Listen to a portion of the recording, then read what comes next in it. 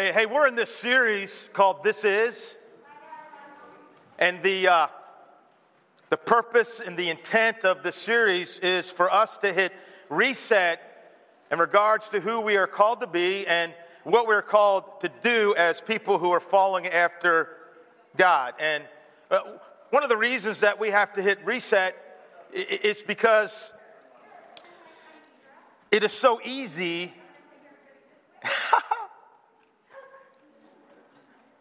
to be distracted by life, right? I mean, have you ever sat in church, heard a message, maybe we're in a Bible study, maybe reading the Bible yourself, and you're like, this is great, I need to change my life, I need to get going, I need to make some changes, and then life hits, and you don't make those changes, and those changes kind of die on the vine. So we have to hit reset, because life distracts us from what we're called to do and who we're called to be. And at this particular time in 2021, it's really necessary to hit reset, as I said before, because for the last year plus, the enemy has used a virus to isolate us, not just from each other, but from our purpose. Our purpose as Jesus followers and our purpose as a church. So we have to hit reset. And so I unapologetically hit reset every week to remind us of what we're supposed to do. I hit reset first for myself. Reset, this is me.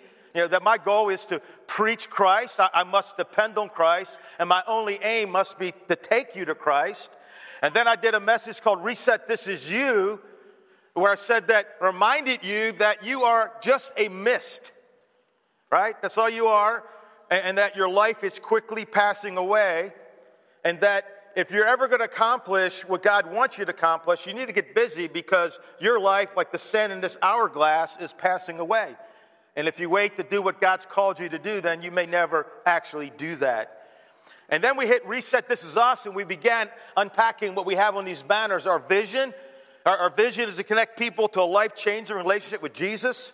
Our mission is to seek the lost, to make disciples, and to show compassion. And last week we began to unpack our core values, our non-negotiables, right? Our convictions that help anchor and guide us forward. They're kind of like the operating system for us as Jesus followers and as a church, right? And here's the deal, that if we actually would live out these core values, right, embrace and live them out in increasing ways, you know what's going to happen? Lost people are going to be found. Disciples are going to be made, right? Compassion is going to be shown. And countless lives will be changed because they have a relationship with Jesus. But if all we do is have these on a banner, if all we do is talk about them on Sunday morning, or even have a real fancy, I don't know if you've noticed this thing we have, when you walk in the doors, that costs some serious money. I can't remember what it was, but that wasn't cheap, right? And looks good. We wanted it to look good. And I tell you, the evil one is okay with the banner. He's okay with that. He's okay with me talking about this stuff, right? He's not okay with us living it out, right? And so our goal is to say, hey, reset. This is not just something we stick on a wall. This is something that is supposed to guide our lives and move our church forward. We said our number one core value is we honor biblical authority. And what that means is that the Bible and nothing else is the ultimate authority in our life. Nothing else. And it means that whenever we find ourselves disagreeing with the Bible, it's because we're wrong. Amen? We are not over the Bible. We are under the Bible. And core value so critical? Number one, because you love Jesus.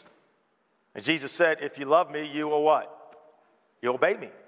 And those who love Jesus obey his teachings. Also because the Bible is inspired by God. It is useful. It is living and active. And the Bible will thoroughly equip us, according to 2 Timothy 3:16 and 17, for every good work that God has us to do, right?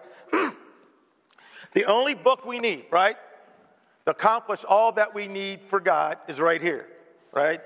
We don't need worldly teaching. We don't need the wisdom of man, the knowledge of this age.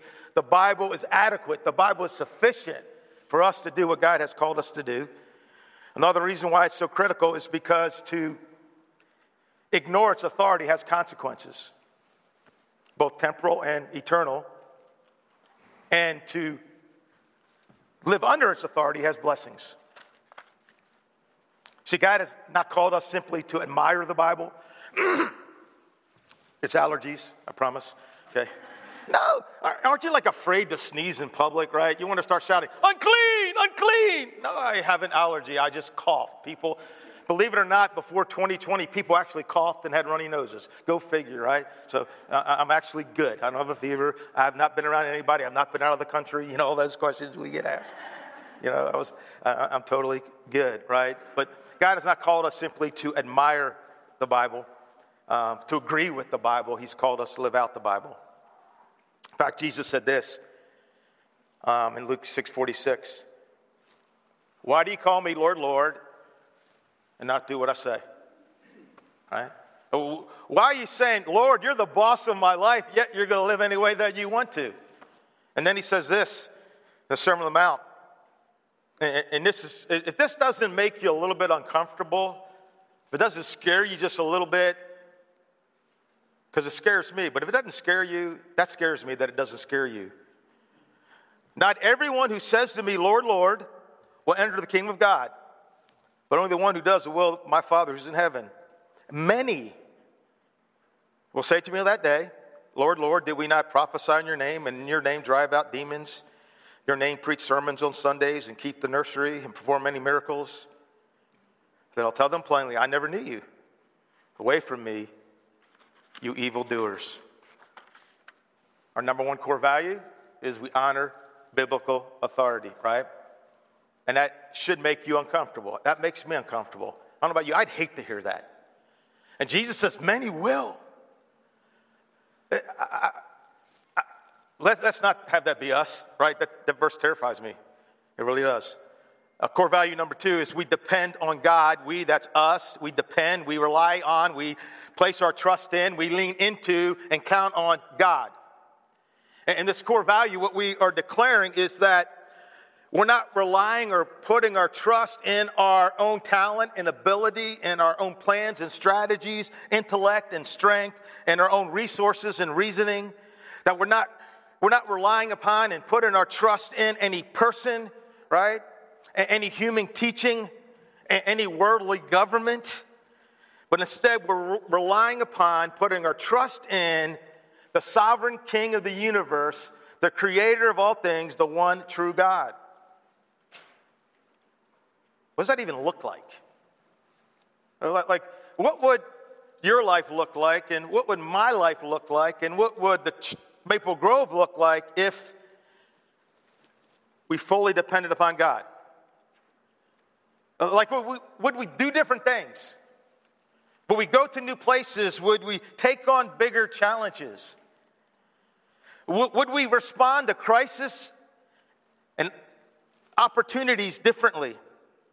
If we're depending not on our own talent, ability, plans, strategies, intellect, strength, resources, and reasoning, but instead we're putting our trust in God. We honor biblical authority and we depend on God. And here's how I want to attack this conversation. I want to look at a few snapshots of people in the Bible who were dependent on God. I want to read a few passages of scriptures, answer a few questions, make a few statements, and then hopefully we'll leave here more willing and more able to begin to depend on God more and more. Heavenly Father, we humbly come into your presence. We recognize that you're great and powerful, that we are talking to the one who's the creator of heaven and earth, who's before all things and over all things and holds all things together. Father, we cannot fathom your greatness. You're holy and just and good and kind. You pick us up when we fall. You fill us up when we're dry. You lead us on the right path. And God, I pray today that you would just help us to lean into this conversation. Help me not to share anything that you do not want me to share. Help me, God, to learn. Help us to learn what it means that really depend on you. In Jesus' name, amen. The first snapshot is in Exodus chapter 3, beginning at verse 1 through verse 12. And as this chapter opens up, Moses is 80 years old. He's been tending sheep for 40 years. That's right, 14,000 plus days of desert heat, desert sand, and staring at a bunch of... I think that's my phone.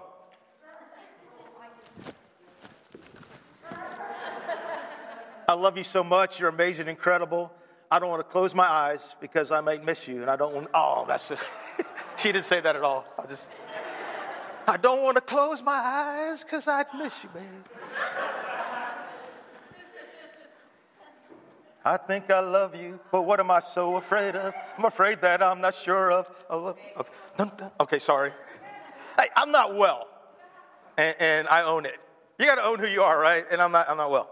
Okay, and that's okay with me.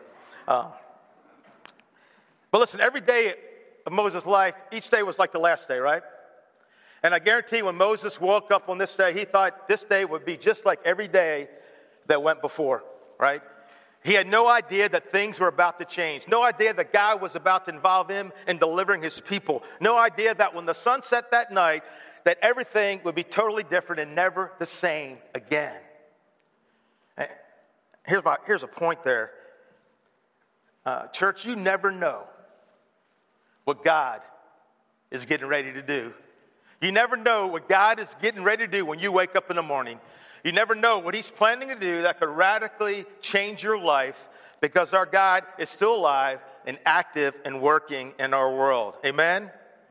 And when he decides to move, things can change big time in a mere heartbeat. Exodus chapter 3, verse 1. Now Moses was tending the flock of Jethro, his father-in-law, the priest of Midian. And he led the flock to the far side of the wilderness and came to Horeb, the mountain of God. There the angel of the Lord appeared to him in flames from within a bush. Moses saw that, though the bush was on fire, it did not burn. So Moses thought, that's nuts, that's crazy. I will go over and see this strange sight, why the bush does not burn up. When the Lord saw that he had gone over to look, God called to Moses from within the bush, Moses, Moses. Moses said, here I am. Do not come any closer, God said. Take off your sandals, for the place where you are standing is holy ground. Then he said, I'm the God of your fathers, the God of Abraham, the God of Isaac, the God of Jacob. At this, Moses hid his face because he was afraid to look at God. The Lord said, I've indeed seen the misery of my people in Egypt. I've heard them crying out because of their slave drivers, and I'm concerned about their suffering. And I want you to know, God's the same yesterday, today, and forever. And if you're suffering, you're going through a difficult time, God is concerned about your suffering. So I've come down to rescue them from the hand of the Egyptians and bring them up out of the land into a good and spacious land. We serve a God who likes to bring us up out of, and not just bring us up out of, but to move us into a spacious and good land, a land flowing with milk and honey. All those first-person pronouns, I have seen, I have heard, I'm concerned, I'm coming down, I'm going to do something. See, God's mind is set. His plan was in motion. Failure was not an option. Nothing would stop him and nothing would stand in his way. His people would be delivered. The redemption mission would go on as scheduled. And Moses is probably thinking, yeah, awesome, great God, I cannot wait to see our people delivered. But then in verse 10, I think Moses' enthusiasm goes down a notch or two when God lets him know that, like, he's part of the plan. So now, Moses, go. I'm sending you to Pharaoh. I'm sending you who've been staring at sheep butts for 14,000 days. I'm sending you to go before the most powerful man in the world to bring my people, the Israelites, out of Egypt. And Moses said to God, who am I that I should go to Pharaoh and bring the Israelites out of Egypt? Who am I? And I think what is going through Moses' mind is what goes through our mind when we feel that God is calling us to do something that's beyond our abilities. Are you serious, God? Are you talking to me? Is this a joke? You don't really think I can pull this thing off? And God says, no, I don't think that you can pull this thing off. You see, God was not relying on and counting on Moses' skill and ability to break the bonds that his people had been held captive by. All God was looking for was somebody with skin on to trust him enough to stand up and speak out for him and lead his people to where they needed to go. And by the way, God is still looking for the same kind of people, right? It's not, you've heard this cute saying, and it may sound cute and corny, but it's true. You know, God is not necessarily looking for ability. He's looking for what? Availability, right? I mean, if God can talk through a donkey, right? Tell your neighbor, if God can talk through a donkey, he can talk through you, right? If God can use a donkey, he can use you. Every week you watch him try to use me. So like anything is possible, right? And notice that God doesn't respond to Moses' self-doubt with a pep talk. He doesn't enroll Moses in classes for the you can do it theology in an effort to boost his confidence. He doesn't try to pump up his self-esteem and say, Moses, I believe in you, Moses. You can do this, Moses. He doesn't say that. Instead, God answers Moses' question of who am I to do this with the 5 most life-changing and perspective-shifting words ever spoken. I will be with you.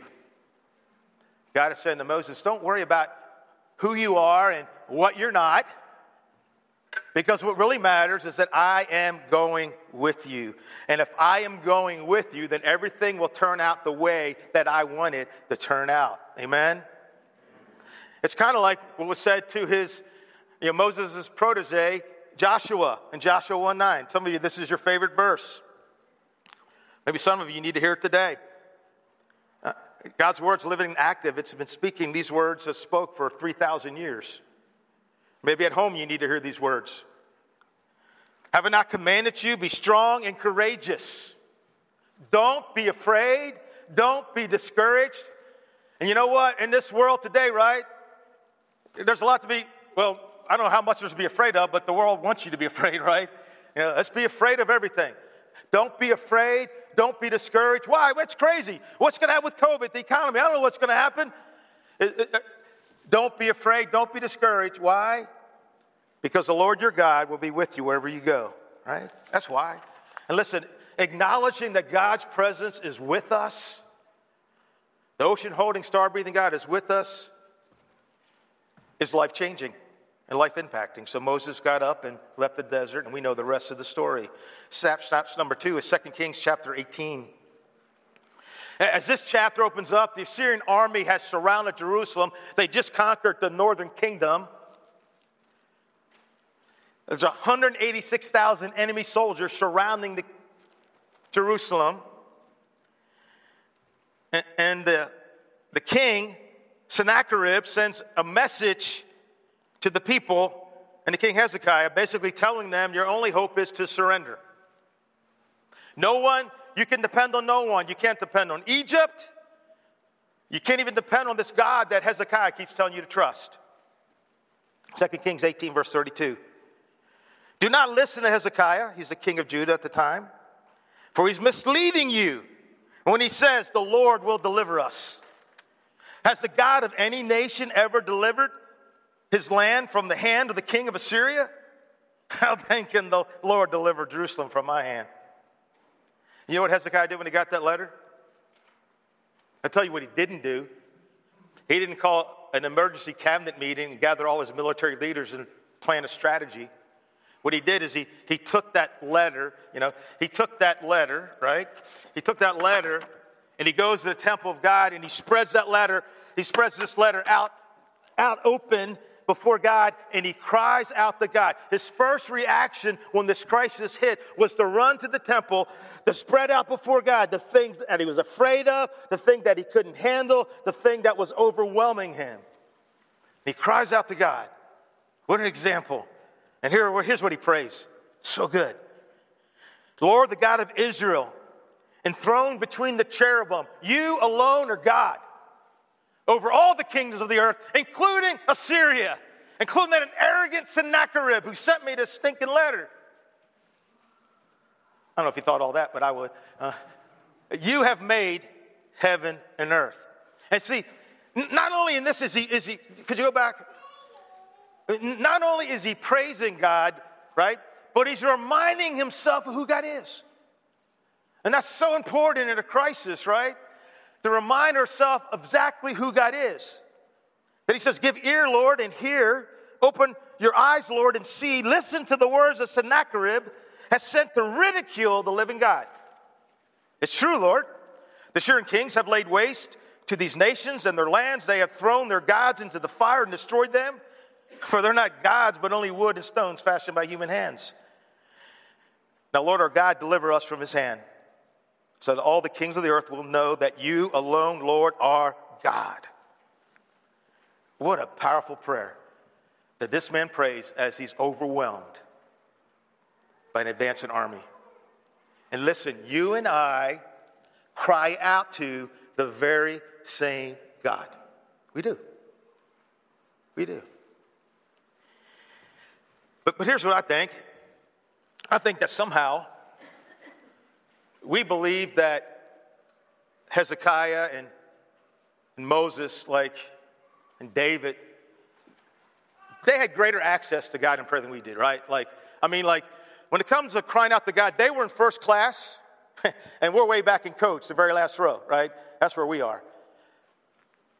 Could not be further from the truth. You know what? We have greater access to God, and we have a greater position before God in prayer than David had, than Moses had, than Abraham had. And if you don't believe me, here's what the Bible says in Hebrews chapter 4. Therefore, since we have a great high priest who has ascended into heaven, Jesus, the Son of God, let us hold firmly to the faith we profess. For we do not have a high priest who is unable to empathize with our weaknesses, but we have one who has been tempted in every way, just as we are, yet did not sin. Let us then approach God's throne of grace with confidence. Because of Jesus, we can go there. The veil's been torn in two so that we may receive mercy and find grace to help us in our time of need. And let me tell you, God answered the prayer of that desperate king. That very night, while God's people were all snug in their beds with vision of destruction dancing in their heads, right? God sent an angel of the Lord and took out about 186,000 enemy soldiers. And we read, so Sennacherib, king of Assyria, broke camp and withdrew to Nineveh and stayed there. No kidding. You know what he learned? Don't mess with God and don't mess with God's people, right? I'm going back home, tell me my legs. No way, I'm not going back there again. Snapchat number 3 is a guy named Nehemiah. So the book of Nehemiah opens up. Nehemiah is in Persia. He actually has a very high and position in intimate. You know what he does? You know? That's right. Amen. He has a very influential and powerful position in the administration. I just translated that for you, right? I spoke in tongues and then I translated it. So according to 1 Corinthians chapter 14, we're good, right? Well, one day some friends from Jerusalem come back and they let them know that the walls to Jerusalem are still in ruins. Walls that were destroyed over 150 years earlier by Babylon. And a city without walls back then was not a good thing, right? You're very vulnerable. And when he heard about this, he wept and he fasted for many days, crying out to God. Nehemiah chapter 1, verse 4. When I heard these things, I sat down and wept for some time. I mourned and fasted and prayed before the God of heaven.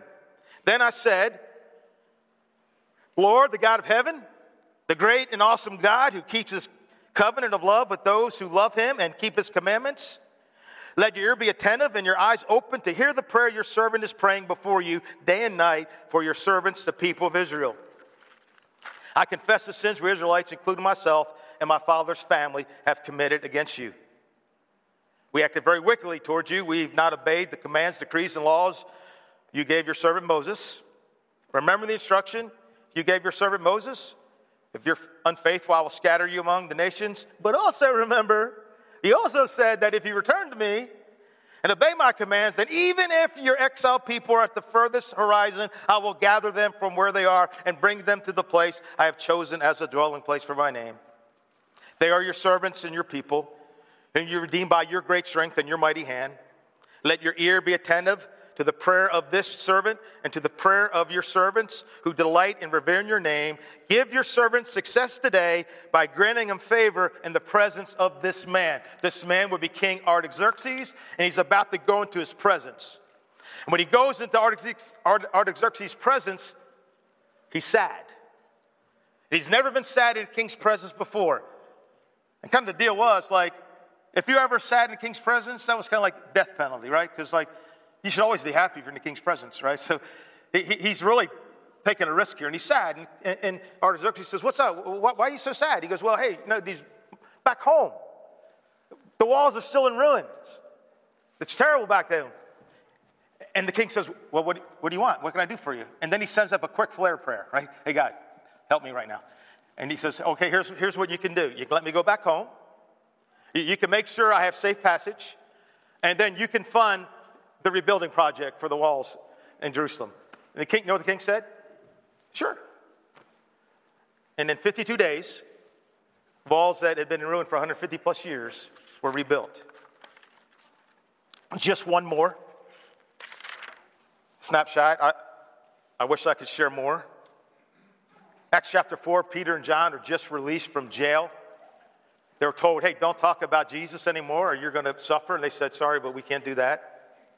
And then we read this. When the believers heard this, they prayed to God together. Lord, you're the one who made the sky, the earth, and the sea, and everything in them. See a pattern how all these people start out? Remind, hey, God, you're big and you made everything. By the Holy Spirit, through our father David, your servant, you said, why are the nations so angry? Why are the people making useless plans? The kings of the earth prepared to fight, and their leaders make plans together against the Lord and his Christ. These things really happened when Herod, Pontius Pilate, and some Jews and non-Jews all came together against Jesus here in Jerusalem. Jesus is your holy servant, the one you made to be the Christ. These people made your plan happen. It was God's idea, not their idea, because of your power and your will. And now, Lord, listen to their threats. Lord, help us, your servants, to speak your word without fear. Show us your power to heal. Give proofs and make miracles happen by the power of Jesus, your holy servant. Do you notice what they didn't pray for? Lord, protect us from their threats. Lord, please remove these threats. What did they pray? Hey, help us to speak your word without fear in the face of these threats. And then they prayed. After they had prayed, the place where they were meeting was shaken. They were filled with the Holy Spirit. What did they pray for? Hey, help us to speak the word boldly, even in persecution. And they spoke God's word without what? Without fear. 4 snapshots. Here's some scriptures, some of my favorite scriptures about depending on God. Psalm 27 and 8. Some trust in chariots, some trust in horses, some trust in their jobs, some trust in their career, some trust in their intellect, some trust in their pension plan, some trust in their investments, some trust in their abilities, some trust in their physical appearance or whatever. But we trust in the Lord our God. They are overwhelmed and defeated. Ever been there?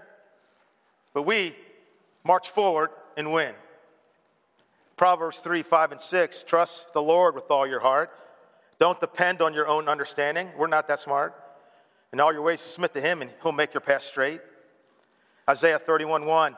What sorrow awaits those who look to Egypt for help, trusting their horses, chariots, and charioteers, and depending on the strength of human armies, instead of looking to the Lord, the Holy One of Israel. Like he says, man, people are in trouble. Instead of looking to me, they're looking everywhere else but me for help. And then Paul says this, 2 Corinthians 1.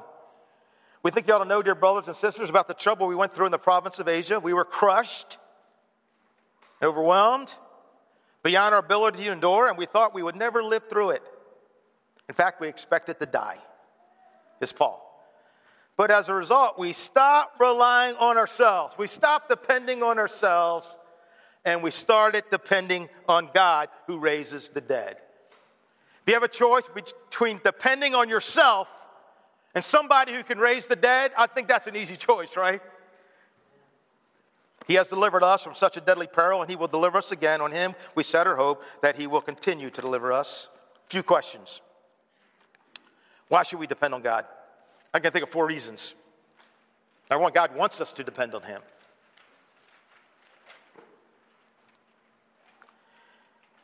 Do not let your hearts be troubled. Has your heart ever been troubled? Jesus' disciples' hearts were troubled in John 14 as they go to the garden knowing Jesus is about to die. What are we to do with a troubled heart? What does Jesus want us to do? Trust in God and trust also in me. You see, the sovereign King of the universe wants you to trust him, and he wants you to depend on him. How awesome is that? Check out what God says about depending on him in Jeremiah chapter 17. This is what the Lord says. Cursed are those who put their trust in mere humans and to rely on human strength and turn their hearts away from the Lord. See, as you go back again, you guys are awesome. Who rely on human strength and turn their hearts away from the Lord. See, when you and I trust, when I trust in something other than God, in God's eyes, what have I done? I've turned my heart away from him. And I'm not trusting in him. Result, they are like stunted shrubs in the desert with no hope for the future. They will live in a barren wilderness in an uninhabited, salty land. But blessed are those, you may want to highlight this in your Bible, but blessed are those who trust in the Lord and have made the Lord their hope and confidence. Blessed are those who trust in the Lord and who have made the Lord their hope and their confidence. Where is your hope and where is your confidence this morning? They're like trees planted along a riverbank with roots that reach deep into the water. Such trees, they're not bothered by the heat. What's bothering you? They're not worried by long months of drought. Their leaves stay green, and they never stop producing fruit. Because God wants us to, and next, because we should trust God because God is crazy big. He's not just big, our God is crazy big. Scripture says that God holds, right, in the hollow of God's hand. All right, see how much I can get in here. Okay, there we go. Oh, it's leaking. It's leaking. It's leaking. Okay, there's approximately 326 million trillions of gallons of water on the earth. You know, and God holds. You ever been to the ocean, the beach? That's just a piece of it. God holds that all in his hands. And more so, just an analogy, see how big he is, right? With his hands, he stretched out the heavens. The earth is just like mere dust to him. He created all the stars in heaven. Some stars so big that the earth could revolve around the sun inside of some of these stars, and God just breathed them out. Psalm 40 says, "Look up, lift your eyes and look at the heavens. Who created all these?" Like he created the Milky Way galaxy. You know what the Milky Way galaxy is shaped like? What's that? It's a pancake. It's shaped like a pancake. I so much want to throw this, I got to be honest, like a Frisbee. I don't know. After church by myself, I'll toss it because we have guests here. They may be like, It's, you know how big it is? It's 100,000 light years in length. And a light year is what? How far light travels, right, in a year. And it travels 186,000 miles a second, which means it's 6 trillion miles in a year. Multiply that by 100,000. That's how big this is. And God just said, hey, Milky Way galaxy. Boom, there it is. Like, our God is bigger than this. But imagine seeing someone who's big enough to hold the Milky Way galaxy in his hand. That's like, our God is crazy big. Like, if God can hold a pancake, if God can hold the Milky Way galaxy, I think God can handle anything that comes in your life and mine, don't you? You think anything's too big for a God that can do that? I don't think so. We should also depend on God because God is mind-blowingly good. Psalm 34:8 says, examine, David says, examine and see how good the Lord is. Check it out. Test, see how good he is. Let's do that just for a second. How good is God?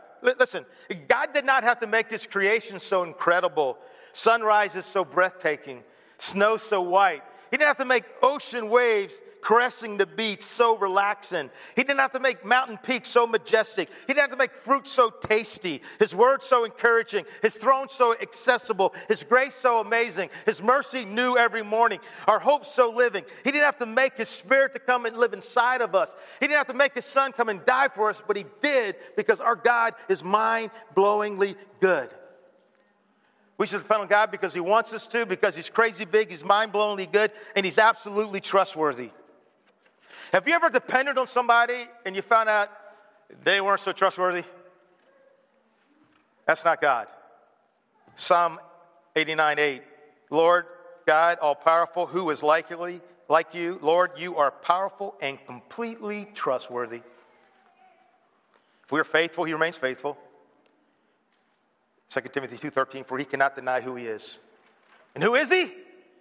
He's a God who's 100% trustworthy. Now, aren't you glad that God's faithfulness does not depend on your faithfulness? So if God is crazy big, and if God wants us to depend on him, if he's mind-blowingly good and absolutely trustworthy, then why do we struggle with depending on him? A few reasons. One reason is always Satan, right? And we know that, right? He doesn't want you to depend on God, so he doesn't want you to do that. But I think one reason is the American culture. And don't be deceived, you are affected by the culture in which you live. Dependence equals weakness in our culture, right? Independence is strength, right? And let's be honest, it's hard to depend on God. It's hard to really ask God for daily bread in a first world country. I mean, we got our jobs, right? We're not all that worried about getting sick necessarily because we have health insurance. We have our 401ks. We have our pension plans. We have our investments, right? And so it's kind of hard to really depend. Some people in the world, when they pray, give us this daily bread, they mean it. Like, they may not eat today. They may not have food. They have no access to health care. They don't have clean water. So in a first world country, we got clean water. I'm not worried about having clean water today. Are you? Anybody worry about eating? Probably eating too much, right? So it's hard in a first world country that has so much. And it's hard even when you live in a country that kind of wants people to depend not on God, but depend on the government. The government isn't God, right? Don't depend on the government, right? We depend on God and we depend on each other as a church, right? Another reason is because why don't we depend on God? Because we don't really know him. It's hard to trust somebody you don't know. And if you do not read your Bible, you don't really know God. This is revelation about who God is, what he does, and how he sees you, right? And so, you don't know who he is, so it's hard to trust him. I think a third reason is you depended on people in the past and they let you down, and now you have this defense mechanism that, you know what, I'm not going to be beholden to nobody, right? I hate depending on people, right? I can't depend on anybody. I'm not going to get my hopes up. Sure, you say you're going to help me, but I'm not getting my hopes up. But listen, I stand before you today based on authority of the Word of God that when it comes to depending on God, get your hopes up. Get your hopes way up because God is faithful and God is trustworthy. God is faithful and God is trustworthy. Repeat it. On count of three, we're going to say God is faithful like we mean it. 1, 2, 3. God is faithful. Okay, I'll give you a 4 on that, on the scale of 100. No, okay, ready? It's like you mean it, right? You're going through a hard time. Maybe you are, right? And you don't know how it's going to work out. 1, 2, 3. God is faithful. I remember being in Bangladesh. I can't remember how we said it in I forget how you say their language, but I was there 8 years ago. We were chanting that. I learned how to say, like, God is faithful, God is good, right? And I go, God is faithful, God is good. And it was just so incredible, but God is faithful and God is good. How do we depend on God? 3 ways. We're wrapping this up, but prayer, hitting our knees often and crying out to him. God, we need you. I need your help.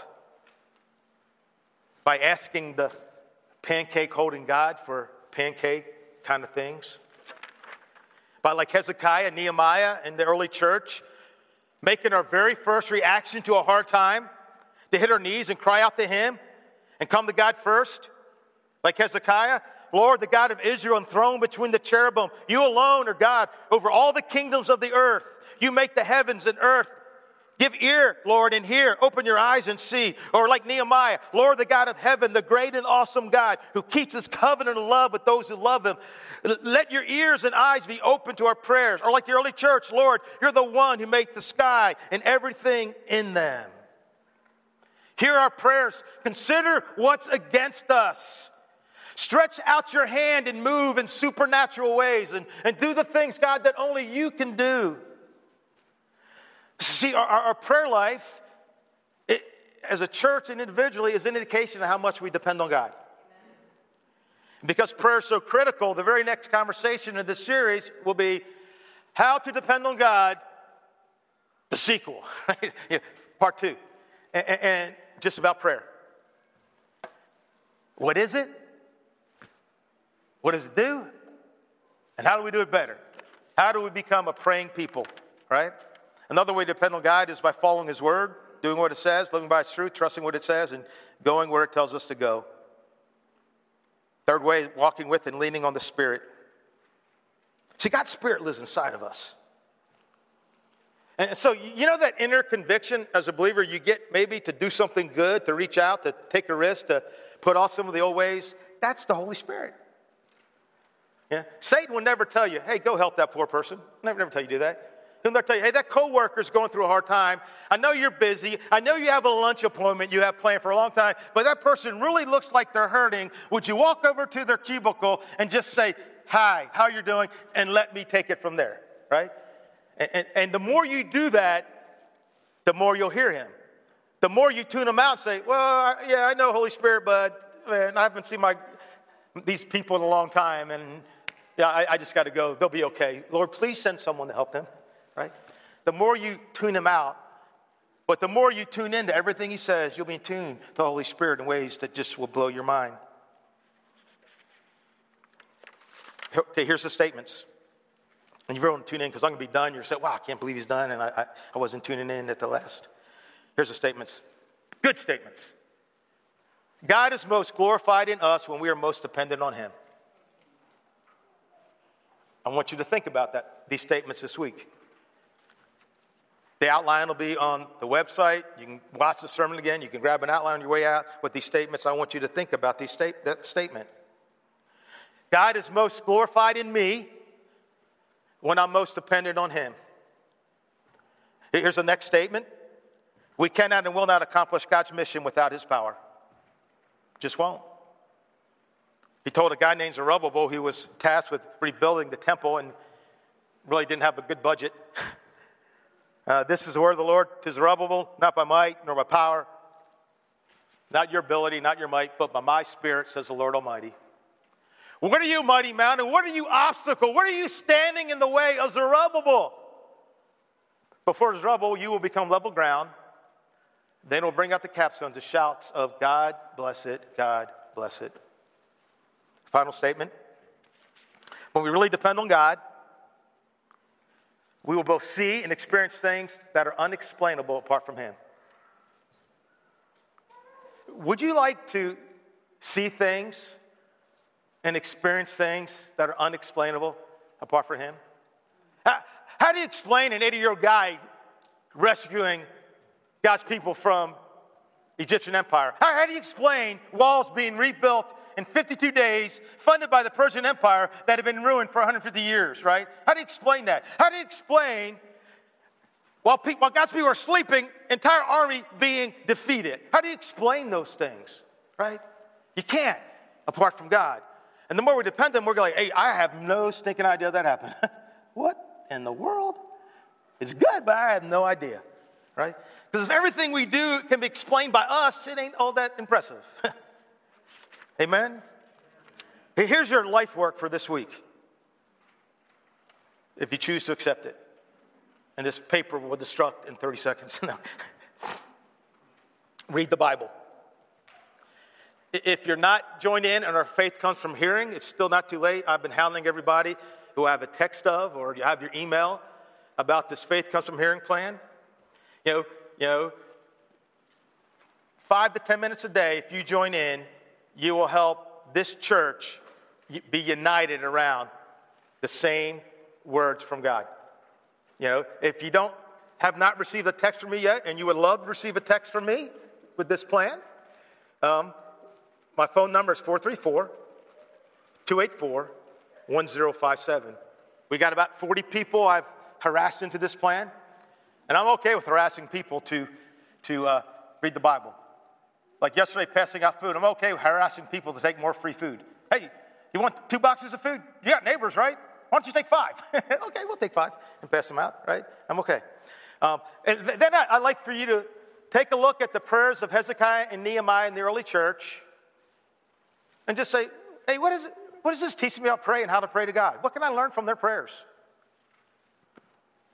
And then pray for yourself and pray for the mission of his church at Maple Grove. Read the Bible, look at those prayers, and pray. And as we had said many, many years ago, and let's see what happens. Let's see what happens.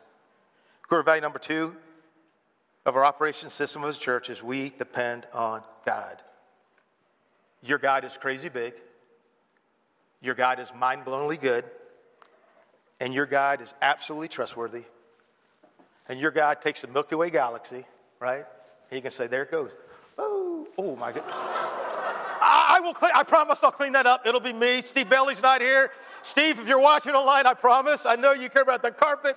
There was no syrup, right? You know, and no children were hurt in that demonstration, right? It's everywhere. That was so fun. I threw things as a kid all the time. You know, I'm sorry. But anyhow, I have no idea where I was. You know, I shouldn't have done that. I just totally lost things, right? But the praise teams are going to come up.